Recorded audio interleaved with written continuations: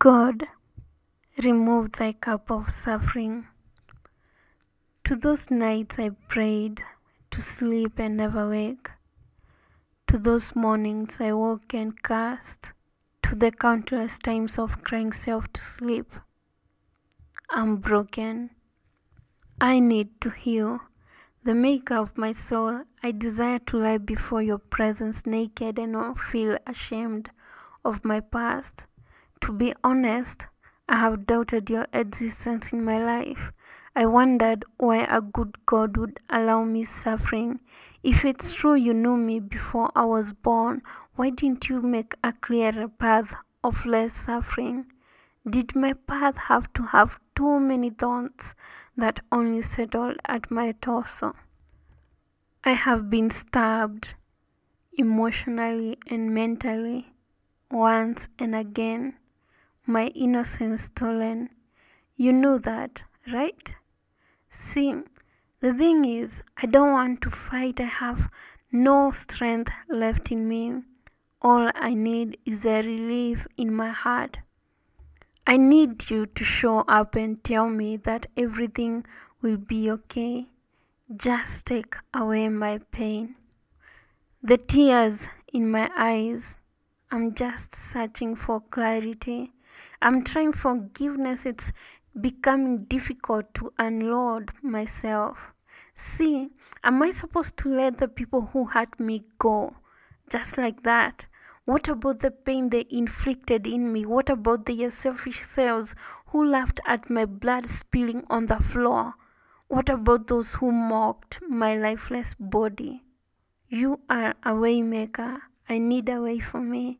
My head is exploding. I can't take the pain in anymore. It's killing me. Let me live tearless. I am empty. Fill me with your goodness. Change the disbelief in me to faith. Change the pain to joy. Invert whatever there is in me to your liking. Remove thy cup of suffering. God. Hey, what's up? This is day 18 of Thanksgiving, November, and we are starting a new topic on reasons why we should be thankful. And I'm starting with quite an interesting one today. But before that, let me introduce myself. My name is Shell Njogu. I am a podcaster and I am a poet, a writer, and a content creator. And I am glad that you joined me today for this episode. And just in case you're joining me for the very first time, I have been doing something called Thanksgiving November, where for the whole of since November started, I've been doing episodes every day just that I coin around Thanksgiving. And please go back if after you listen to this one, because you don't have to follow a particular order, just listen to the rest of the episodes. On today's topic, we are going to talk about hardship as a reason why we need to thank God. And I know hardship and being grateful, it takes a lot of time of healing and everything, just like the poem was talking about. And if I can just comment on the first 3 lines that I spoke about. To those nights I prayed to sleep and never wake. To those mornings I woke and cursed. To the countless times of crying self to sleep. And I want to point out that at some point in my life I was really suicidal. And to be honest, I prayed like, God, just take me away and let me not wake up. And then obviously I woke up, and then it was so irritating, by the way, like, why didn't you take me away? Like, why didn't I die? I used to even to pinch myself just to be like, you're sure you're not dead yet? And for real, I cast, like, why didn't you take me? I'm in so much pain, and like, I just want to die. I want to end the pain. I don't want to sleep while crying every single day. And it's funny because outside the house I looked normal, but the moment I got in my bed, during the day, I used to, the thoughts of suicide inhibited my brain. And now, like, when I was going to sleep, that's when you're alone and everything, so you're like, just take me away. And I actually tried other means of trying to kill myself, like, okay, like, I didn't have the courage to do it to myself, so I used, like, the means of trying to be hit by a bus. That clearly didn't work as well, but we thank God that we are here. If you've never been that low, man, thank God. Because right now, if I think about it, if I think that at one point of my life I wanted to die, and it scares me sometimes. It scares me that I didn't want to live. It scares me that I could be no more. Like, I don't know. It just scares me sometimes when I think about such a time. And I was really, when you're at that point, you're in such a dark place mentally, and I leading to suicidal thoughts. I was just mentally sick. I was depressed, like, so much depressed. And the depression, I don't want to comment on, like, most. Let me just talk about myself. To me, it was something deep, and it was something out of, it was the thing that led to depression was a lot of, I think, mental abuse and emotional abuse. And then there is this line that talks about my innocence stolen, and it's true again. I got as well molested at a very, okay, it doesn't matter if you're molested, you've just been molested. But now, as a kid, that was my innocence, and it was stolen. And I just had to deal with a lot. And because I wasn't as talkative as I am right now, all those thoughts used to numb my brain.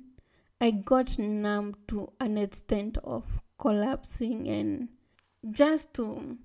I'm just trying to walk you through, like, my experience of hardship, because I think mine greatly has been on the mental space, where I have been greatly affected.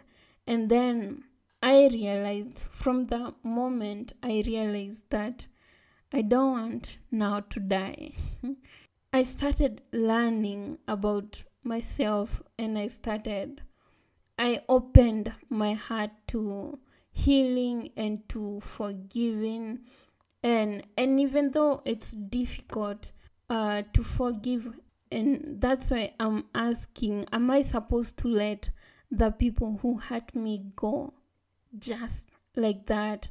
But I found freedom in that, in forgiving, where you're able to set yourself free, and it's a process of forgiving is in the process of healing. And just like throughout my journey now, I've been able to discover myself. I'm healing, I'm still healing.